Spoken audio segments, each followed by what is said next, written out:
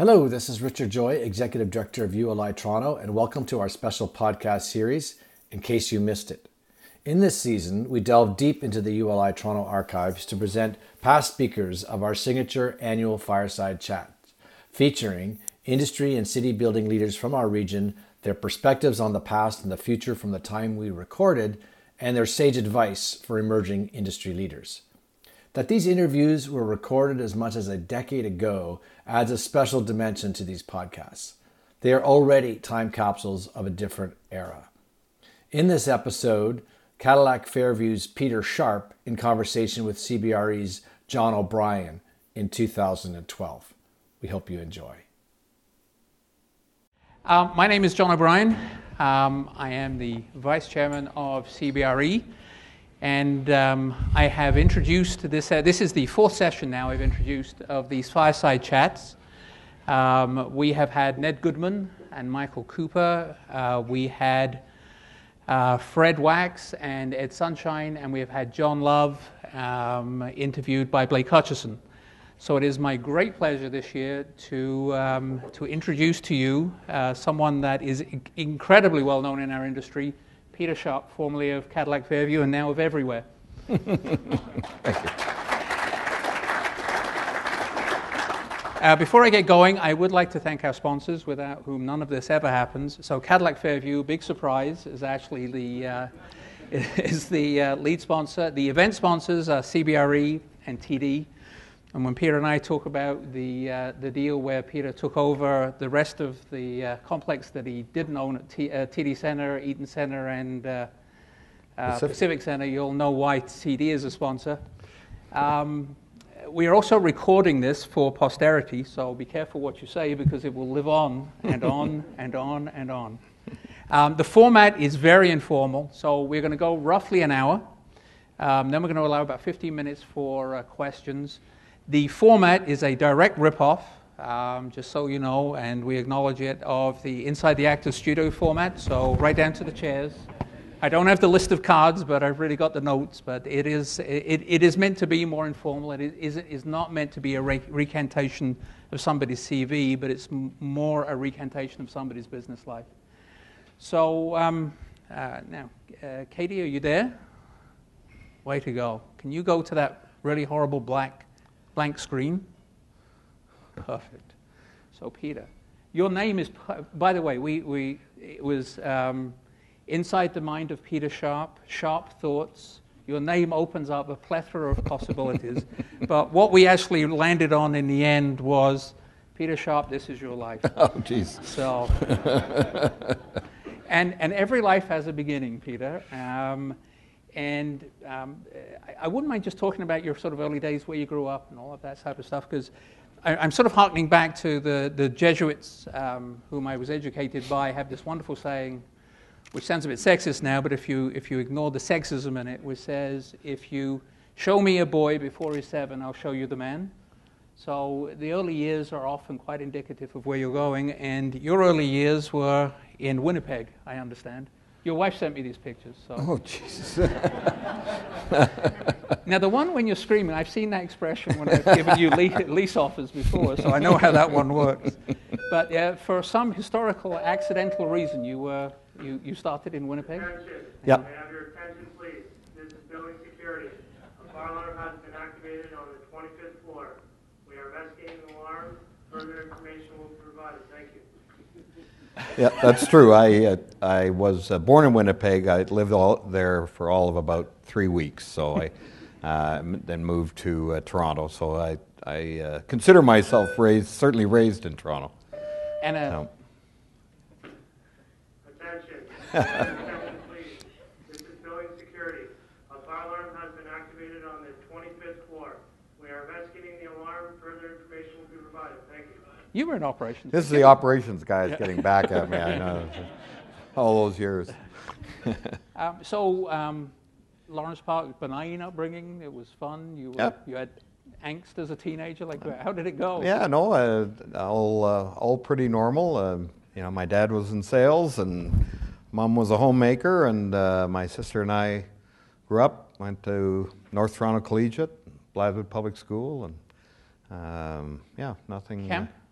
I was very active at Kilcoo Camp through a number of years, and then was on the staff at Kilcoo Camp, and then mainly on the waterfront. And my last year there, which was just before I went to university, was as the waterfront director. So camp did play a big role in my life back then, and I think it's interesting when you kind of develop sort of leadership by osmosis when you're as a camp counselor or a waterfront director or even a swimming instructor. You have to learn, and nobody really teaches you, but you learn how you manage people and motivate people and get people to do things they don't want to do. And so it was, I look back at that as a key time in my early development, certainly, yeah. And anybody stand out for like role models that you've sort of a touchstone going backwards? Well, John Latimer, who ran Kilcoo Camp, owned Kilcoo Camp at the time, became a dear friend, and he was certainly someone who had a great influence on me, and my dad, I guess, would be the other one that certainly, he taught me a lot about patience and calm and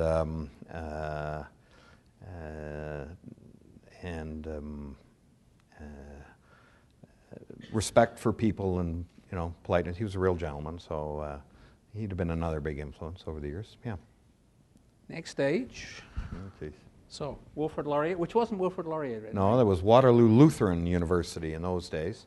And I started there in 66, graduated in 70, took an honors program in economics and business administration, it was called at the time. So.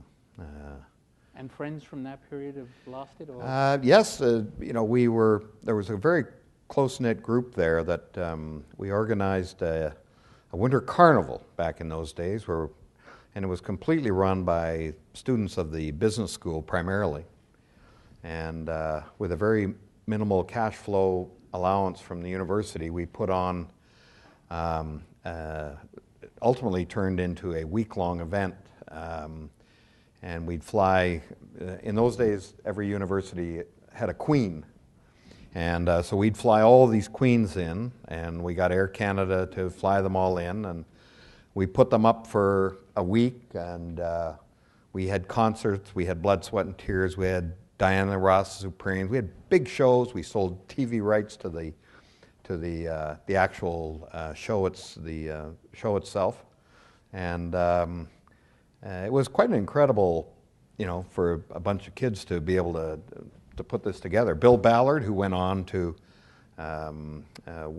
was with the group, who went on to have Concert Productions International, the guy Pete Larson, and Pat Whitley developed Dufferin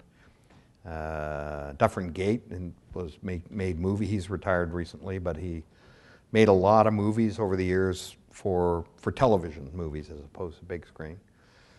So it was quite an interesting group, and in fact that group to this day, since about mid-70s, we get together every year for Christmas dinner, and we still get, there's probably a potential of 22, 23 people, and I would say there's never fewer than about 18 there, so people really don't want to miss it, and in many cases it's the only time we see each other every year. But that out of that whole experience, it became a pretty close group. And a good counterpoint for real estate, in that they weren't mainly real estate people? Right? No, not at all. And no, in fact, nobody in that group had a career in real estate. So moving on. So there's a picture of Nancy Green up there, which I will come to in a second. Okay. What we did notice, I couldn't get the logos. It shows you how long ago those companies were around. Yeah, that's right. But I couldn't actually none of them get the exist logos anymore. Yeah, because they're all out of business. Yeah. So, got a hell of a track record. Yeah. And you have recently joined Allied's board. Which is, but the Nancy Green thing intrigued me with... Yeah, I worked through university and shortly thereafter with Royal Bank, which I loved, and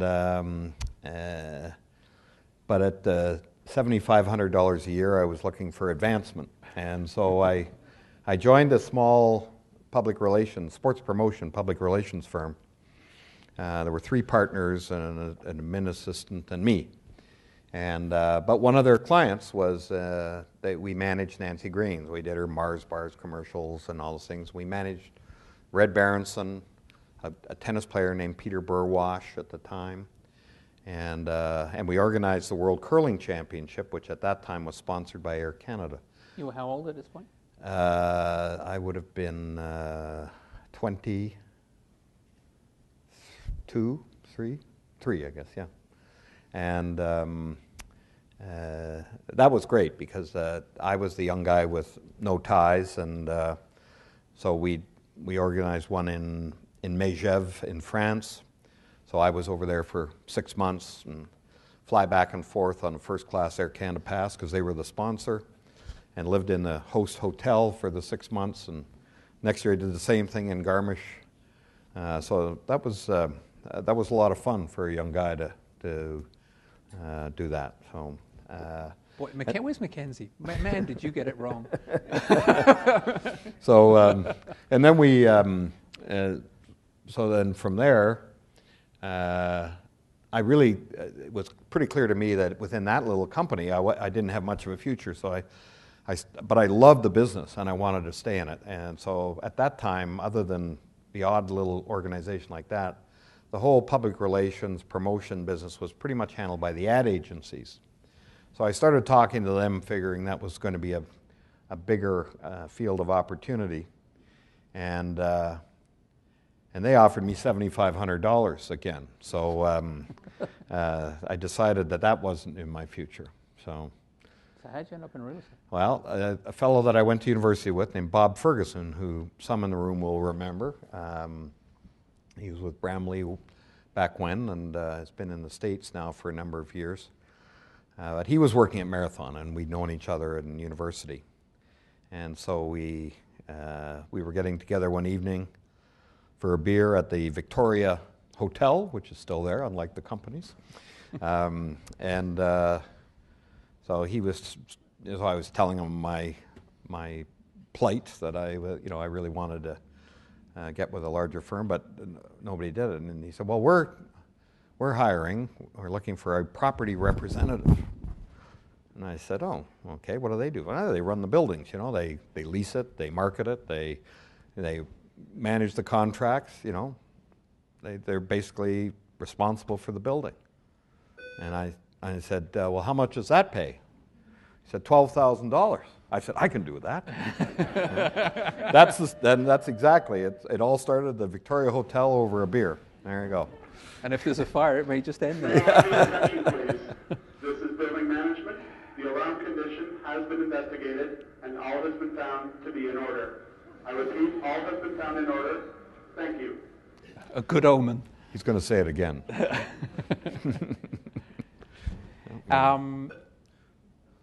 You're right. So how long at Marathon? I was there for about 4.5 years at Marathon.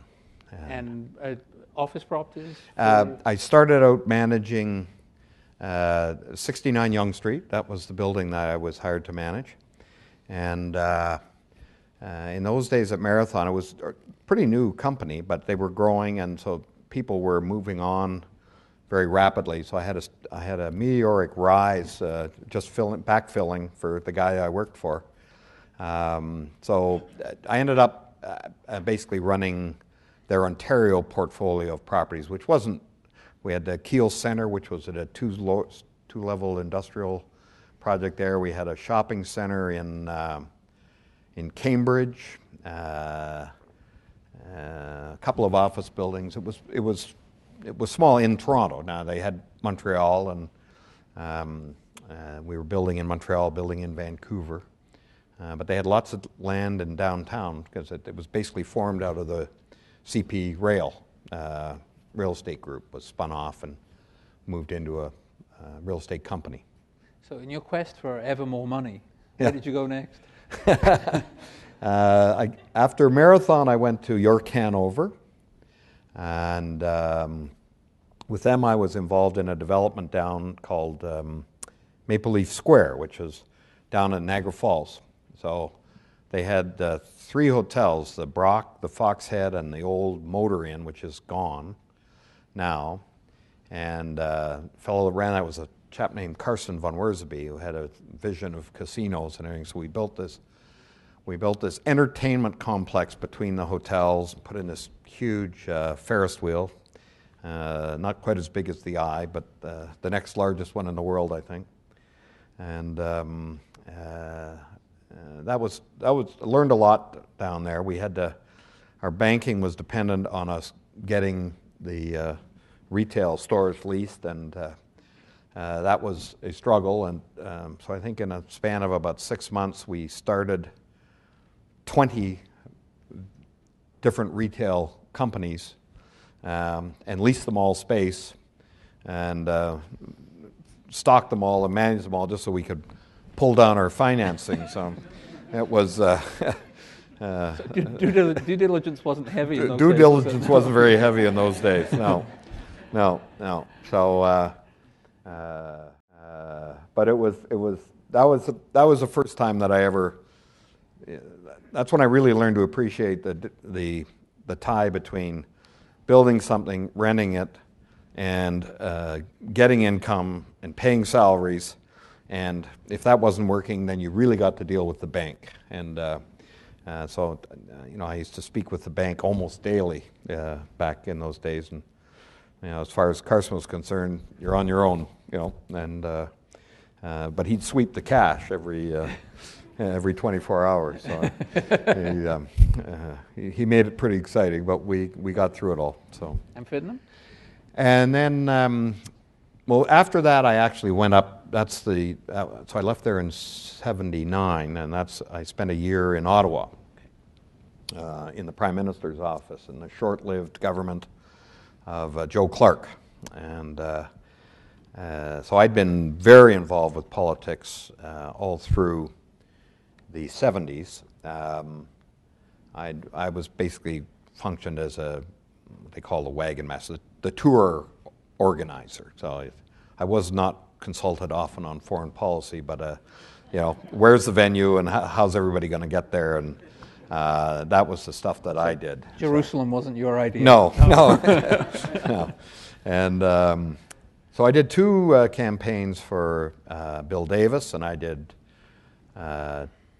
2 then for Bob Stanfield, and 2 for Joe Clark, and then I finished up the last sort of political activity I had was Mulrooney's leadership campaign. And so it was through all that association that they asked me, when Joe got elected, I'd sort of been a volunteer running his tour, sort of my time donated by the company. And it was a pretty small it was a minority government with a pretty slim margin. So they figured they'd be back in tour mode before very long, and so they asked me if I'd go up to Ottawa and work out of the Prime Minister's office. And turned out, 4 or 5 months later, that he was out, and I had to stay on and deal with a lot of the contract staff. So it's one of those things where you sit there and with the pleasant task of letting everybody else go, and then as soon as you finish that, they let you go. But that was all in the cards. I knew that. So it was, but that was a fascinating time in terms of when you talk about contacts and the people I met traveling the country in those days. They kept popping up all through my business career. For several years, I couldn't walk through an airport without seeing, several people I knew. But as time goes on, that diminishes. But and a couple of times they turned out to be very helpful. I remember when we were trying to buy the CBC lands. There were some people I'd known all through that were now there, and most of the lobbyists in Ottawa are old friends of mine, and so it's amazing. Those things do come back. You never know where those relationships are going to pay off. We'll talk about networking in a minute. You never thought of going in front of the microphone and running? No. Well, I did, I guess, but then I would go into the House of Commons when we were in Ottawa, sit up in the gallery and watch the goings on down there, and I thought that, the Sergeant at Arms would be carrying me out of there on a daily basis. So No, I peaked at the organization when it came to politics. And then Fidnam was? And then I joined Fidnam after that, managing the Hudson Bay Center, actually. Sorry, I'm just and then with Fidnam, ultimately was looking after all their real estate in their Canadian real estate. So we had apartments in Calgary and Edmonton, and a little shopping center out there, and some buildings on Yonge and the Hudson Bay Center, and some apartments in Montreal, and we had a center called Centre Laval in Montreal, just down from Carrefour Laval, which is the Cadillac project. So I was there until I was recruited to Cadillac Fairview in the spring of '84. So you would have arrived 2 years after the Great Flip? Yes, exactly right. We were out of all the, I think about, in the final tally, they sold about 13,000 apartment buildings, units rather. And I think at their peak they were more like 16 or 17,000 units. And that was really the coming together. Cadillac and the Fairview was the residential company, and the commercial company really, like Keith Diamond was there at the beginning, wasn't he? Yeah, well, the Cadillac Construction and Fairview Corporation and Don Mills, they joined together in the early 70s, I guess, and formed Cadillac Fairview. And so you're quite right, a lot of that residential stuff had its roots in the Cadillac organization.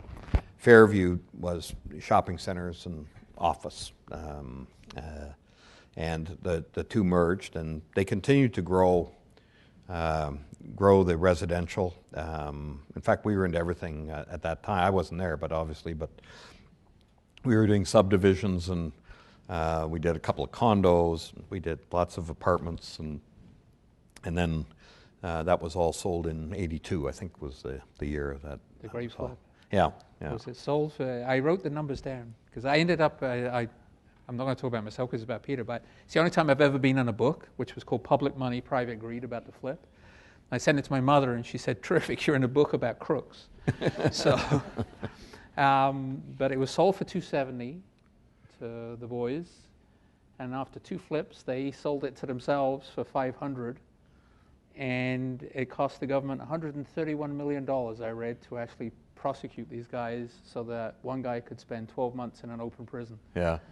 So that was, that was the new Cadillac sort of emerged once you got rid of all that residential, right? That was. Yes, and when that happened, that's when Bernie Gert came in, and he really got the company focused on. Well, he was the guy who made the decision to get out of those, apartment units, and we sold off a lot of second-tier assets, a lot of smaller buildings, a lot of international we had spots and bits all over the place. And Bernie was really got the place, let's narrow down our focus and let's concentrate on places where we can make money. Because I think we built the greatest apartment buildings probably ever made, but I don't know that we ever made any money. I think we overbuilt everything pretty dramatically back in those days. But that was, we took that kind of, high-rise office building standard to residential. Like it was fitness a little of centers and overkill. the whole Yeah. 9 yards, Yeah. right? Swimming pools. Yeah. And there was obviously a pre-established relationship with TD at that point, right? From the TD Center days, and cross directorships and the whole. That's right. That was a very tight relationship. It was a very big relationship, and one that was key to Cadillac, both in good times and in more difficult times. Yeah. And so, what relationship did you inherit when you got there? Was that who was that? Who was that head? Because Charlie Bailey came late. Oh yes, no, it was Dick Thompson. Dick Thompson. Yeah, Dick Thompson was head of the bank at that time, and he was on Cadillac's board, and he took a very a very keen interest in the TD Center. So my main exposure to him early, I joined the company as the Vice President of Operations for the office group. There were three distinct sort of companies within the Cadillac umbrella back then. There was a guy named Marty Seaton who ran industrial. He was based in Los Angeles, but we had industrial North America wide. Then there was Mike Prentice, who I worked for. He was based in Dallas, and he ran the office side. And then Jim Bullock was in Toronto, and he ran the shopping center side. But they all had their own presidents, and Treasury was a sort of in the holding company, for lack of a better term. But there were three distinct companies with, distinct accounting systems, and so it wasn't until '87 when the Bronfmans decided to put the company up for sale, because it had been publicly held up to that point, and they decided to sell their interest. TD and Bank of Nova Scotia, I think, both had significant holdings of stock, and so together they put the company out, and then a Chicago firm named JMB bought and syndicated the company to, I forgot, 37 or 38 pension funds. I think the Case was the only Canadian pension fund that got in the deal. And then there was one UK pension fund, and it just escapes me who it was. They weren't big in the deal. And the rest were all US funds. That was in '87. And that sort of period from when you joined in, and then right through to sort of 1990, these were the real, this was when we were talking about it before, all of the characters, it was the Bronfmans, and it was the Bob Reichmans Campo and the Campo, yeah, sure. Well, all through the sort of 70s and 80s, these guys were guys were bigger than life, and Winston's was the place, right? Winston's was the cafeteria. Yeah. And Joe had it. I mean, you've been friends with Joe Barnacle for a long time. Joe had his table, right? He did. There were a number of. You might want to explain his drinks policy, because I found it fascinating. As a business development tool for the younger members of the audience, I'm not sure you could duplicate it today, but it certainly was interesting. Well, back in those days, nobody drank wine in those days, but you certainly drank at lunch. And so it was all highballs. And when you went to Joe's table, it was just an unspoken rule.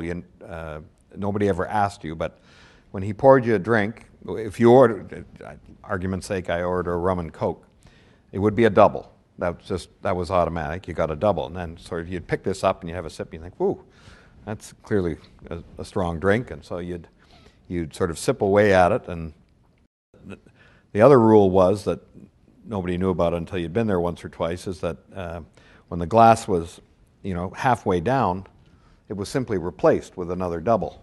And you'd be talking over here, and then you'd look back and, damn, there's that full glass again. So that was this, and eventually you didn't really care what you were having at that, or agreeing to.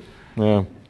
But great. I mean, he is almost a quintessential example of a networker supreme, right? Just followed people through career, and from top to bottom, wasn't just the senior guys. Yeah, in those days, when I first started going there, I was the manager of 69 Yonge Street, but he used to look after Stu Eagles, who was the president and his friend, but he always had time for the guys in the front line, and so, yep, and he knew everybody and remembered everybody. A phenomenal memory he had, which was a great gift. And would do favors for anybody without. Yep. Didn't have to be a payback. Yep. No, it would be one day, but not right then. No, that's for sure. Yeah. And so going into the early 90s, so I mean, it was, as I remember it, because I remember some of the land holdings of the big developers, and the fact that banks and the developers were really partners. It wasn't a lender-borrower relationship. In many cases, that's right, yeah. And then when it hit, I mean, it hit you guys as much as it hit everybody else, right? So it might, for guys who weren't around, it might be worth just sort of describing how we went into that, and how development yields were calculated at Winston's after Yeah, a couple of, yeah. couple of drinks. That was probably the toughest time that I remember in my career, because the 80s had been pretty boom times. We were all building pretty aggressively, shopping centers, office buildings, and of course we were leasing them out based on this great escalation of rents that kept happening year after year. And so a lot of us in 1990 were delivering new shopping centers and new office buildings, and suddenly the bubble burst, and we saw it first in retail. Retail sort of because of its tie, I get really to the consumer. Retail responds much quicker to downturn, and equally they came out of it earlier. So retail, I remember we had just opened a center called Erin Mills, and I think I must have renegotiated 60% of the leases in there. And despite that, we still had failure after failure. So those were very, very, those were tough times, and it was tough coming to work every day when you're sitting there, and many times you've got an individual in front of you whose whole life is tied up in this retail business, and there's times you just had to say no, and you knew it meant he was about to lose everything, and that was not a lot of fun. But it did teach you that about being honest and open and frank with people, but also listening. I think all those people went out upset, but most of them felt they'd been listened to, and they hadn't just been told no. Now the boss says no, it's not happening. You'd talk through it, you'd walk through it, spend the time, and that kind of communication and respect that you showed them. I think down the road, a lot of these guys were back and had great relationships, even though I'd had to deliver some very bad news to them. So that was very tough. And then office kind of chugged along for another year or so, and then somebody dusted off that CCAA legislation from the 30s, and they discovered they could go into CCAA and repudiate leases or portions of leases, and so that's when the office hit. And there were several companies in Toronto that were really doing office deals back then that were negative net effective deals. You might get your operating costs, but with an inducement to get the guy in, and with rent kicking in a year later or at a very minimal level and escalating very slowly, they really were net effective. They were negative, but you got people in a building, and you started covering your occupancy out of pocket costs, even if not keeping your banker happy. So that really started, and then the tough time is knowing when you start to hold the line and say, okay, no, we want real rent now. We've got to start getting real rent back. And I remember when we started to see retail come back, just given the history of retail followed by office, and the same on the upswing. We started TD Center. We started just holding out for rents, and certainly missed a few deals initially, but then they started coming around. But so that was a very challenging few years in both office and retail. You talked about your lenders, the relationship. I mean, that relationship lending was when it was all tested, right? Oh yes, absolutely. And we had Dick Thompson on our board, and TD were our big lenders, and Dick probably stayed on the board because then our company got into difficulty in the mid '90s as a result of all this, and falling revenues, and then distributions to our shareholders, and then we were all offside on covenants, and So we got into a restructuring at the time. But Dick stayed on our board, and the TD Bank worked with us probably more than you probably could ever see today. But there had been a strong relationship, and we were still big partners. And that truly was that relationship. Had that not been there, it would have been a very different outcome for Cadillac Fairview. And it worked out for TD, right? And it worked out for TD. Eventually, yes, it did very well. And then we ultimately bought them out of their real estate in 2000. I guess that was. I've still got photostat the commission check. Yeah, there you go. 95, Bruce Duncan arrived. Yeah, 95. We went through a restructuring within the company. So the debt, which had been put on the company by JMB and all these funds, Blackstone, Goldman Sachs, and an outfit called Oaktree had bought up a lot of this debt and bonds, and so they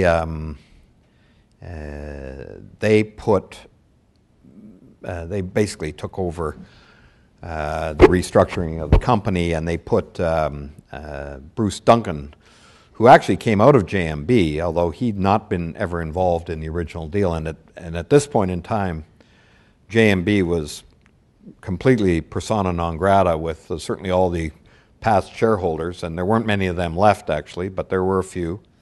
But Bruce came up in '95 to see us through that restructuring, and so then it was. So it was in '90. So we got through that. I got our plan approved in I think that was probably late '95, although it may have been '96. I'm not quite sure, but got our plan approved, and then the markets, everything started to pick up, and we came back, and then in '97 we took the company public again. Because you had the share ticker, I remember, in the lobby at Yes. the fifth floor. Yeah, that's right. So we were public from '97. From the fall of '97, basically, till the deal to take it private again was done in the fall of '99, and it closed in January or February of 2000. And would that have been Claude Lamoureux during his tenure, or? Claude Lamoureux was the head of teachers throughout that period. In fact, yeah, we had a relationship with teachers in that we had a couple of joint ventures with them and were managing some property. So they'd had a bit of a look at Cadillac, and then when the Goldman, Blackstone, Oaktree group were together, teachers came in at that time. They came in with fresh new cash into the company, and I think they were about 20% owners, round numbers, at that time. So then, we got through that, got our plan approved, sort of got back to work as usual, and then the Goldmans and the Blackstones and so on wanted to liquidity event, and so in '97 we took the company out public again. Blackstone held on to a position, teachers held on to their full position, sorry, did I say Blackstone? Goldman's held on to a position. I think Blackstone was out, Oaktree was out shortly after that. And in fact, so during that interim period, we had guys from each of those bank investment bank companies on our board, and Jack Curtin, I think, is on the board. So he's stepping down from the board because he's back working at Goldman's now. But he was on the board from '94 till now. basically. And at that time, then Bob Bertram from Teachers was on the board. And then, as I say, in '99, they made a bid for all outstanding shares of the company that was successful. And that's when they basically took full control of, and I guess fundamentally privatized, Cadillac Fairview. So we became the real estate arm of the fund, although I was always very careful not to allow it to become sort of a division. And we kept separate board, separate auditors for a long time. And we kept running ourselves as if we were a public company. The discipline of that was good. And we reported that way to teachers. And so we had a wonderful, they were a great partner. Were they largely hands-off? They were very hands-off. I can honestly say that if I didn't call Claude Lamoureux, I would never have spoken to him.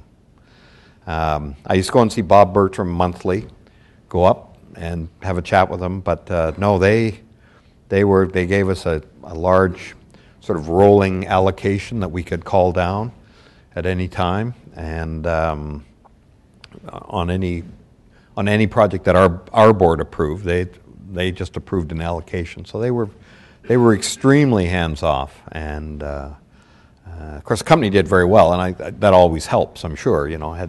Had we been in tougher times, that may not have been the case. But I think generally they're an excellent partner, and they bought what they thought was a great platform, and they didn't want to mess with it. And did anything change over the sort of tenure from that point right through to when you retired?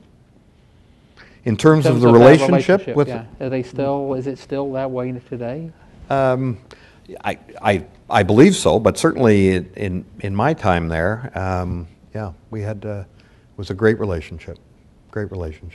That's an amazing amount of freedom for people who are controlling that much money, and it became an increasingly important piece of the puzzle, correct? Yeah. It was about $20 billion in assets, and we had very little debt on the company at all through the days with teachers. Yeah. So wouldn't mind just moving on, Peter, to some of the assets, which I inadvertently was pressing the button while I was chatting with you. But the whole revamp of TD Centre, as we got into this sort of, okay, the stock is getting older, all those 60s, 70s vintage buildings all seem to age at roughly the same time in terms of leads started to come out, and then you hear about sustainability. What were the discussions internally about how you would take the complex and what you would do with it? Because you must have been talking about it a long time before we see what we see today. Oh yeah, and there's a lot of money being spent, and you could probably make an argument that a lot of it would be could be recoverable under the strict terms of the lease, but it just comes a point where you've got to take that big step and spend those millions of dollars and just reinvest in an asset that's treated you very well for many years. So a lot of it's around the marketing. I mean, if it becomes old and tired, obviously that works against you. Single pane glass became an issue as energy got more and more expensive. We decided, in sort of really doing an assessment of the building, that the big perimeter units, those large box units that were there for heating and air conditioning, obstructed, first of all, it minimized the office size, the usable space in the office, but also obstructed views. So that the new floors we did with the new glass, floor to ceiling, well, the glass was always floor to ceiling, but we took those away. I mean, it's a very dramatic impact. But then there's, millions spent, in controls and all these things behind the scenes. There's nothing sexy about it. You don't get any real benefit other than a decline in tenant complaints and so on. So a lot of that stuff, the sustainability has obviously just become a bigger and bigger issue in the public's mind, and certainly major tenants want to be able to say that they're in a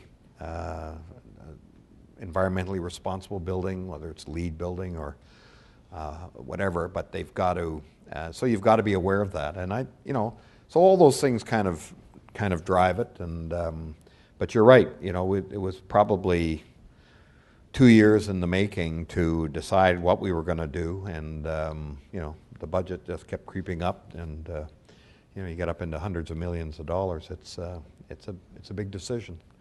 But and teachers were an integral part, I'm assuming, of that part of the. Well, ultimately, they approved our operating and capital budgets, but still relatively hands-off? Very hands-off. Our board was the one we had to convince of the merits of all this. Teachers just said fine. And you were early into the deep water cooling, right? So that we were actually original shareholder and funder of that, and signed a very large contract with them, which made the whole project viable.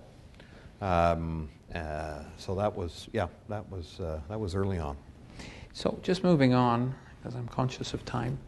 Sorry, also conscious I'm pressing the wrong button. Eaton Centre. Mm-hmm. Shouldn't really work because multi-level malls have never worked anywhere else, and it does. And it seems that it's almost morphing. Well, number one, a lot of people don't realize what a big office footprint it really does have because the three towers are spread. Yep. But even in the retail space, it seems to reinvent itself on a very regular basis. It's almost like a laboratory for retailers. How did that? Because it was stable for a long time. There was a sort of stable register of tenants, and then Yep. it started to really change, right? Yeah. Well, retail, I think, is success of any shopping center is constantly upgrading and changing your face and changing and improving the offering. I actually used to worry a lot about Eaton Centre because even though it was our flagship and we got the best rents there, retailers would come in. I'm not sure how much money they could actually make, but they viewed it as a necessary flagship, and they do a lot of volume through there. But today, rents, probably average rents in there with operating costs and taxes are over $300 a foot. Well, you got to sell a lot of T-shirts to make the margin to pay that. So I used to worry a lot that, one day some of these big retailers would really say, you know what, it's not worth it. We're not making enough money here. The advantage we did have was the volumes they were able to put through, which helped them in their buying and so on. But the other thing that really did happen in the downtown is this huge influx of residential. So now you've got a downtown core that's really densely populated, and that gives you just all this built-in traffic, 7 days a week. You've seen retail growing in downtown Toronto where it never was before, and that's really it. And the other benefit of that is, the downtown is safer, because there's people and activity and lights, and so it's. But yeah, it's constant kind of reinvestment, mainly in the retail, in the retail offering. Yeah. It's not. I mean, we've just done a huge, done all the floors and the railings and stuff, but that's the first time that's been done since it was built. So, but it's the retail face and the retail offering, I think, that is the key. You were head of ICSC for a while, but is there a multi-level mall anywhere in the world that's really like this? Oh, there are some pretty spectacular malls, but this one certainly is up there in terms of its size and sales and performance and its architecture. But it's remarkable when you start traveling around the world and seeing some of the malls in South America and Asia and Europe. I mean, we don't have a corner on the market here. No. There's some pretty spectacular But good segue stuff. When you mentioned South America, because we're going to talk about. So clearly Brazil has a lot of people. What attracted you, before we talk about the JV you have, because I know you were looking all different places. We were. Mm-hmm. I remember seeing Andrea on multiple planes to South Africa, and she was going all Yep. over the place. Yeah, we sure were. Why did you light on Brazil? Because there weren't many other people there when you went there, right? No, in terms of outsiders. It actually started out as a research project which we did with teachers, and we were looking for markets that we thought had potential. They were emerging markets with good potential, but they were still under the radar in terms of foreign investment. And so we came across Brazil. Teachers actually tried to do a couple of other deals in Brazil unsuccessfully before we did the real estate deal. So once we determined that was a market we wanted to play in, then the big thing is always finding a partner. Our model was always about buying a platform. It was never in our strategy to buy an asset, either manage it ourselves or manage it with a third party. That we always believed we needed somebody with skin in the game, who knew the market on the ground there. And so once you find the assets that you think are consistent, and that was a very big thing. I'm not a big believer you can run a portfolio of AAA assets and run strip centers as well. There's nothing wrong with the strip center business, but what inevitably happens is you start overlaying the disciplines and controls and things of a major mall on a strip mall or a box center, and it doesn't work, and there's too much expense, and the profitability disappears. So we wanted to find a portfolio of assets that were more consistent with what we felt we knew and did well in North America. So that was the same in South Africa. Mexico, we found a great series of assets. We just couldn't get comfortable with the partner, and so it never happened. So Multiplan was the part. So Multiplan we found there, and the entrepreneur, who's 70 years old now, 71 maybe,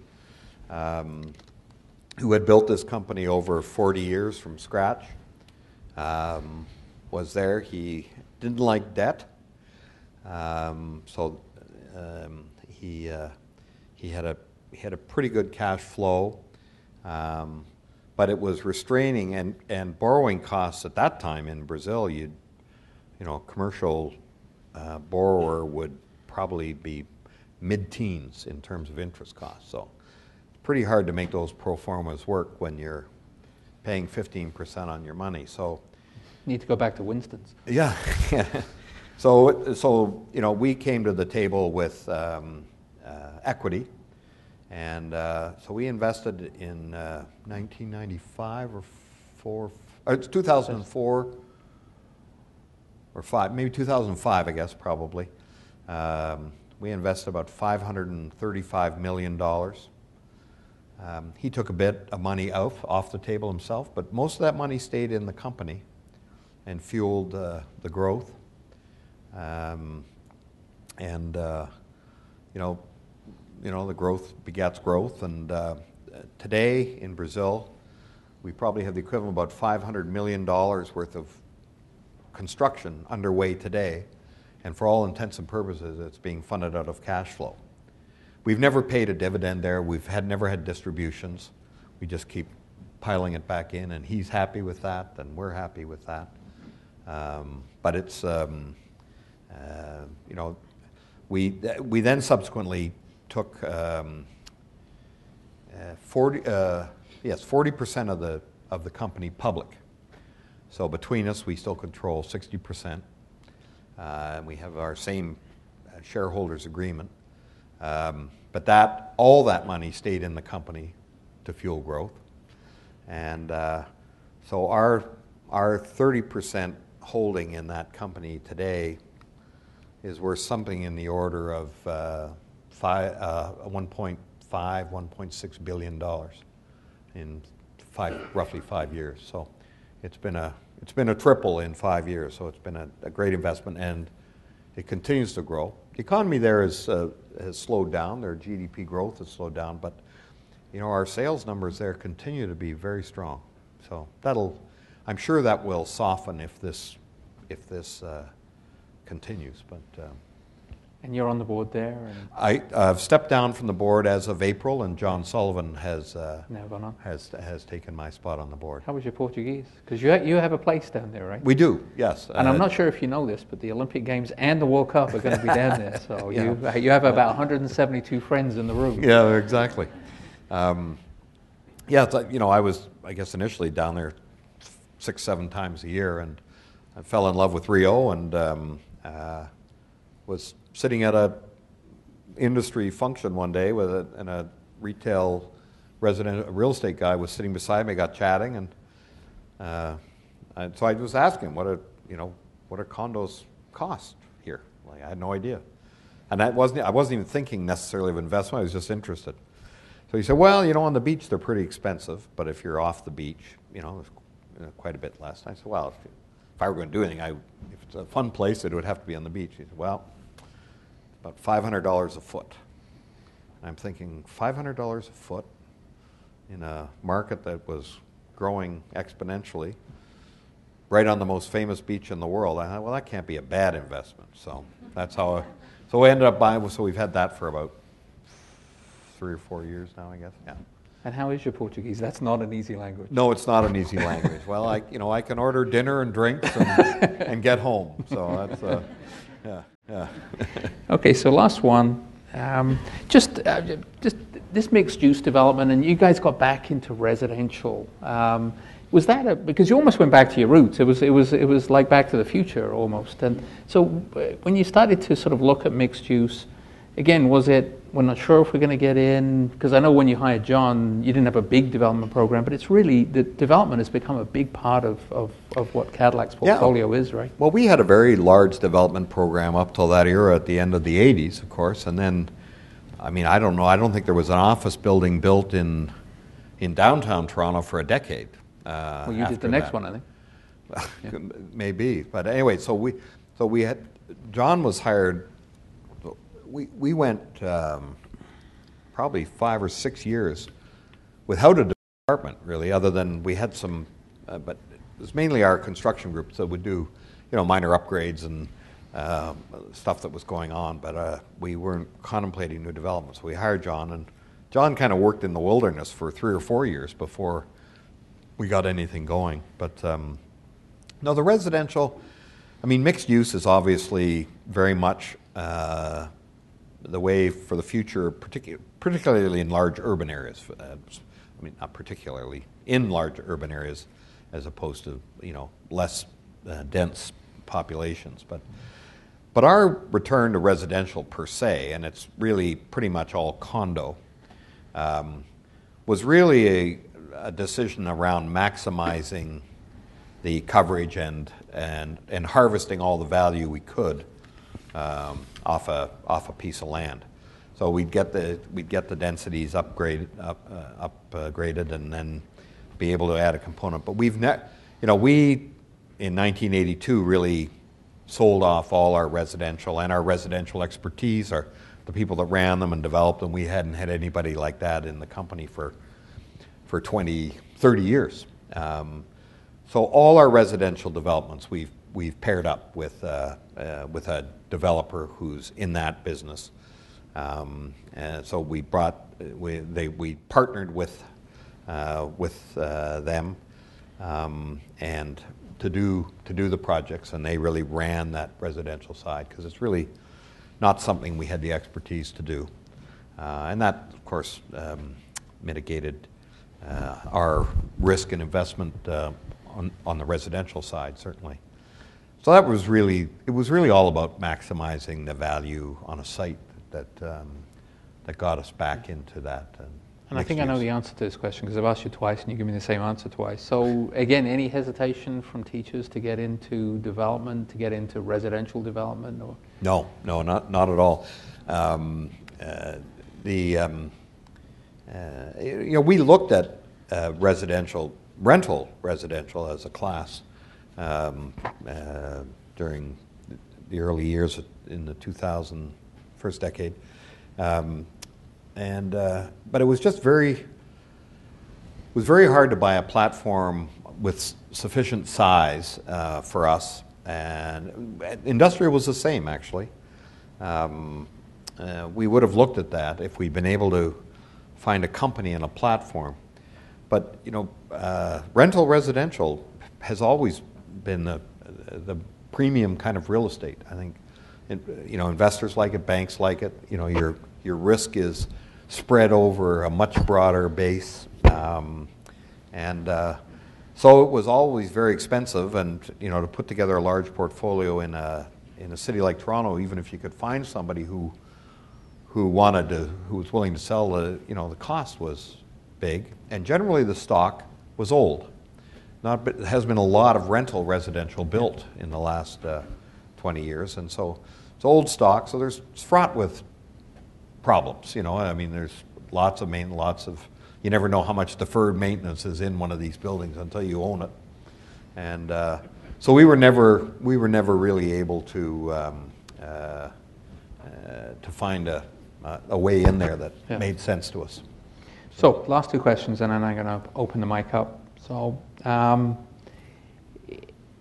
you obviously have seen a lot. So, anything that you wish you'd said, okay, real estate was shut to me. Clearly, you were on a path to make lots of money because you kept moving on for these extra checks. But anywhere along the way, you wish you'd stopped off and said, maybe if I'd gone that way, I would have also enjoyed that? No, I don't think so. I think if I'd stayed with the bank, I probably would have enjoyed myself at the bank. I'd loved my career there. But in hindsight, real estate, it was just a great fit for me when I finally got there, and I enjoyed all those years since the early '70s, and it's been very good to me. So no second thoughts. No. Wake up in the middle of the night saying, I wish. No. So last question, which is the question I've asked every year when we've had a guest, is what single piece of advice would you give to younger people coming into the business? And I will remind people of the three answers that we had, which was Ned Goodman said, find yourself a partner because it spreads the risk. You're able to rely on someone. He said it doesn't have to be the same partner, but always find someone that you can rely on in your business life. John Love said, do that which is in front of you. Don't do that which is in front of what is in front of you. In other words, don't overreach. If you think that the task is mundane and you do it well, someone will find something better for you to do. Don't constantly overreach yourself. And Ed Sunshine's, which was the simplest of all, he said, just be honest. Because he said a smart, dishonest guy will find it much harder to have a career than a dumb, honest guy. Which wasn't bad advice either. So, over to you. Well, I think like many business, it's a relationship business, and the people you meet and deal with through your, whether they be in the company or people you interact with in any activity, I think those relationships, they really do come back, and so I think treating people all the way through, certainly can't argue with honesty, being open and honest in all your dealings. Respect for people, I think, having a respect for everybody, whether, from the lowliest to the most senior people, sort of building those relationships, demonstrating respect. At the end of the day, that's how you, I think that's where integrity is born from. And I think at the end of the day, all you've got is your reputation, and if integrity isn't part of that reputation, then I think you have a tough time. So, I think it's those relationships you keep with, respect and open, fair, honest dealings, and it all works out. And when and that's sort of the Cadillac way too, because I know when you and John were changing over, you toured every property, more or less met everyone at every property. We did. We spent quite a few weeks on the road. I'd grown up through the operations side of the business, so I had the advantage of really knowing a lot of our people from coast to coast. John had come up through the development side, so hadn't had that exposure. So I think that handover was important. So that was a very much a managed process, was planned and managed. And but yeah, the two of us went, we visited every property, and we had a town hall with tried to include every employee, and gave me a chance to say my thank yous to all of them on a much more one-on-one basis, and then gave me a chance to introduce and talk about John, and then it gave John a chance to sort of for them to hear John speak and get a sense of where he was going to take the company, and so that was very good. Different experience, but same value system, right? Yep. That's what was seamless between. Yep, that's right. That's right. Okay, so I will open the floor to questions. Who's going to be brave enough? We actually gave a bottle of wine, absolutely without being any permission, I gave a bottle of wine away last year, so I'll do exactly the same thing this year, because it's not my money. So a bottle of wine for the first person to stick their hand up and ask it. Good man.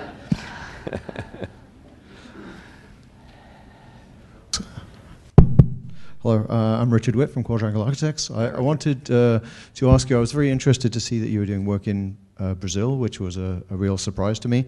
And I wanted to know, are you, or did you consider other countries? Because I would imagine if you were going to do a sort of international expansion, that you would do it in lots of places rather than just one. So was that the only place, or were there others that you considered? No, we worked very hard. We invested in the UK. Hardly an emerging market, but that was certainly... Will be soon. But South Africa, we were very interested in South Africa. In fact, we put in a bid for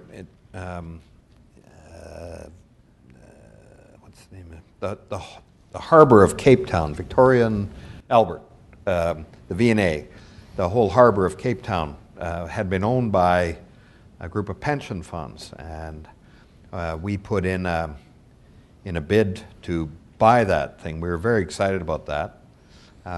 Despite we had two partners that were South African, sorry, I'm forgetting the terminology I used, but these were basically groups that were put together. They were funded by the government, and their profits were supposedly going back into the townships and so on. So, but they did, through the government, they did put up serious money. There were three bidders in the end. Old Mutual, who the fellow there was active in Cape Town, ourselves, and then a guy from Ireland and one from the Middle East. We were within about $50,000. Old Mutual and ourselves were within about $50,000 on a $1.1 billion bid. The other guys outbid us by $300 million. So those are ones you don't mind losing. If you'd lost it by $10 million, you'd have gone crazy. But $300 million, that was easy. But that was, and in hindsight, it may have been a good miss, because they've had a great deal of trouble there, partly because they overpaid, but I think there have been other issues. We looked hard at India, couldn't get comfortable there. We looked hard at Mexico. We spent a lot of time in Mexico, and again, we found some assets in Mexico that we were quite happy with, but we just couldn't get comfortable with the owners and the partnership there. So, I mean, that is so crucial. 'Cause when you're a few thousand miles away, and you've got somebody on the ground who knows all the players, knows all the ins and outs, you can be losing your shirt and not even know it until it's too late. So you've really got to find somebody who's good, that you really do trust. And we were able to find that in Brazil. We weren't. U.S., again, we found a great partner in the U.S., who we've had a long and very successful relationship with. Did China come up on that? I never had any interest in China. You know, a couple of our filters were, you know, democracy was a filter, land titles was a filter, and a court system you could depend on was a filter. Well, none of those sort of exist there today. You know, the board used to say, you know, should we be looking in China? And I always promised them I'd go. I never did, but you know, they understood my rationale there, and I had complete alignment with my executive team on that. It's just, there will be a day when Cadillac Fairview and others should be in China. There's a lot of real estate companies in China today. Some of them have been there for quite a while, and nobody's really making any money yet. As a retailer, you'd have to be there, but you know, there's a big difference between renting a bunch of stores and dropping $300 million on a piece of land that it can't move. So. Anybody? Over here.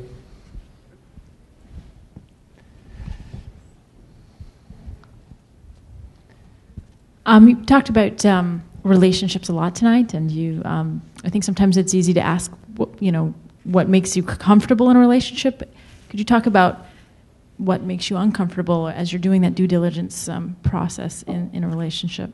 Oh yeah. Well, I don't think it's probably very scientific. It's you know, you meet and talk to people, and you start dealing with people, and I think you rightly or wrongly, you get a level of comfort or trust. You know, whether you feel the person is dealing with you honestly and being open and candid, and I mean, that's a big part of it. Is really that comfort that you can trust the person and that there's an open dialogue, and you know, I think there needs to be some chemistry that develops between two people if you're going to, you know, if you're going to put your money in, and basically you're putting it in their care to the extent, even though you may have controls in your agreement. Inevitably, you do, but you know, and you know, my view is once you sign that onerous document, that partnership agreement or a shareholder agreement, and you know, it should go into a drawer, and the day you bring it out again, it's usually because things haven't worked out. You know, I'm a great believer that once you have to start referencing back to the shareholder agreement as to whose rights are what and so on, then you've probably passed a point of no return. So I don't know if that answers your question wholly, but that's one. We've had the centre, we've had the left. I feel like Josh Groban. Come on the right. Here we go. Just this conversation was about your life. So we've talked about your past. What about current? What are you doing now that you've left Cadillac Fairview? Well, I'm thoroughly enjoying myself. Up until this evening, I was on the board of Allied. That may change, but no, I actually have just recently joined Allied's board, and I was absolutely thrilled to get that call because it's a company that I've always had a great deal of respect for. I think they've done a wonderful job for Toronto in preserving a lot of our buildings, and there's great leadership in the organization. So that's a new one. But I'm another very flattering call I got was from Bruce Duncan, who had been my CEO at Cadillac, and who was really a great proponent of me succeeding him there. So, but he is now the president of an industrial REIT in Chicago called First Industrial. And when he joined the company, he called me and asked me if I would go on the board, and he said, "I got to tell you, we're on the edge here, and this may not work out. This is a company that, you know, there was a lot of work to be done, but in typical Bruce, well, first of all, me saying no to Bruce was pretty much a non-option, so I said yes. But you know, he's a tremendously talented guy, and you know, he taught me a lot about people and dealing with people. when he retired, I remember saying that, he's a guy I wish I'd had an opportunity to work for 10 years earlier in my career, because I really did learn so much from him. And so on that, I'm on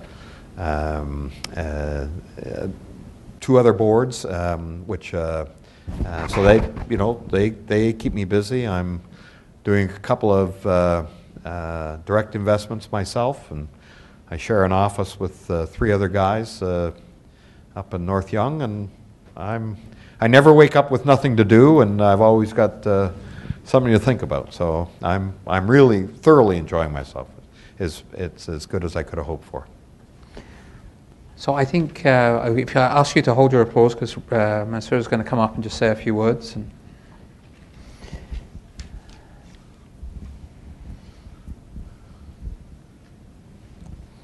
Hi, I'm Mansour Kazrouni. I'm the co-chair of the ULI's program committee. And on behalf of the ULI, thank you all very much for attending this evening's wonderful chat. I'd like to thank our sponsors, our lead sponsor, Cadillac Fairview, and our event sponsors, TD and CBRE.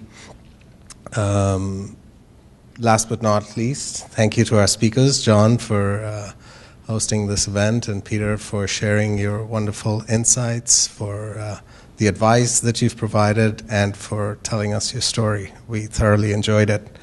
A few housekeeping issues. An update first. Actually, before I get into the update, we are following up this event, as we have the last few events, with a related tour. And so the ULI has organized a tour of the TD Center. It's a members-only event, June 27th at 5:30 p.m., and it's limited to 30 members only. So if you are interested, do sign up. Spaces are filling up very quickly. Lastly, the ULI John Street pilot program. Last week, ULI and the City of Toronto and Metrolinx unveiled the John Street transformation in Western Village with a sidewalk cafe-style seating surrounded by flowers and a beautiful canopy of lights that framed the gateway to the Sunday Farmers Market in that area there. This pilot project is one of the first quick start initiatives that emerged from the TAPS Technical Assistance Program, which was held last year. It's actually fabulous. Everyone's invited to come and experience this magical transformation on John Street. I believe the installation will be up until early September. On that note, thank you all again for your attendance, and thank you. We do have a small token of appreciation for our guests tonight. Thanks very much.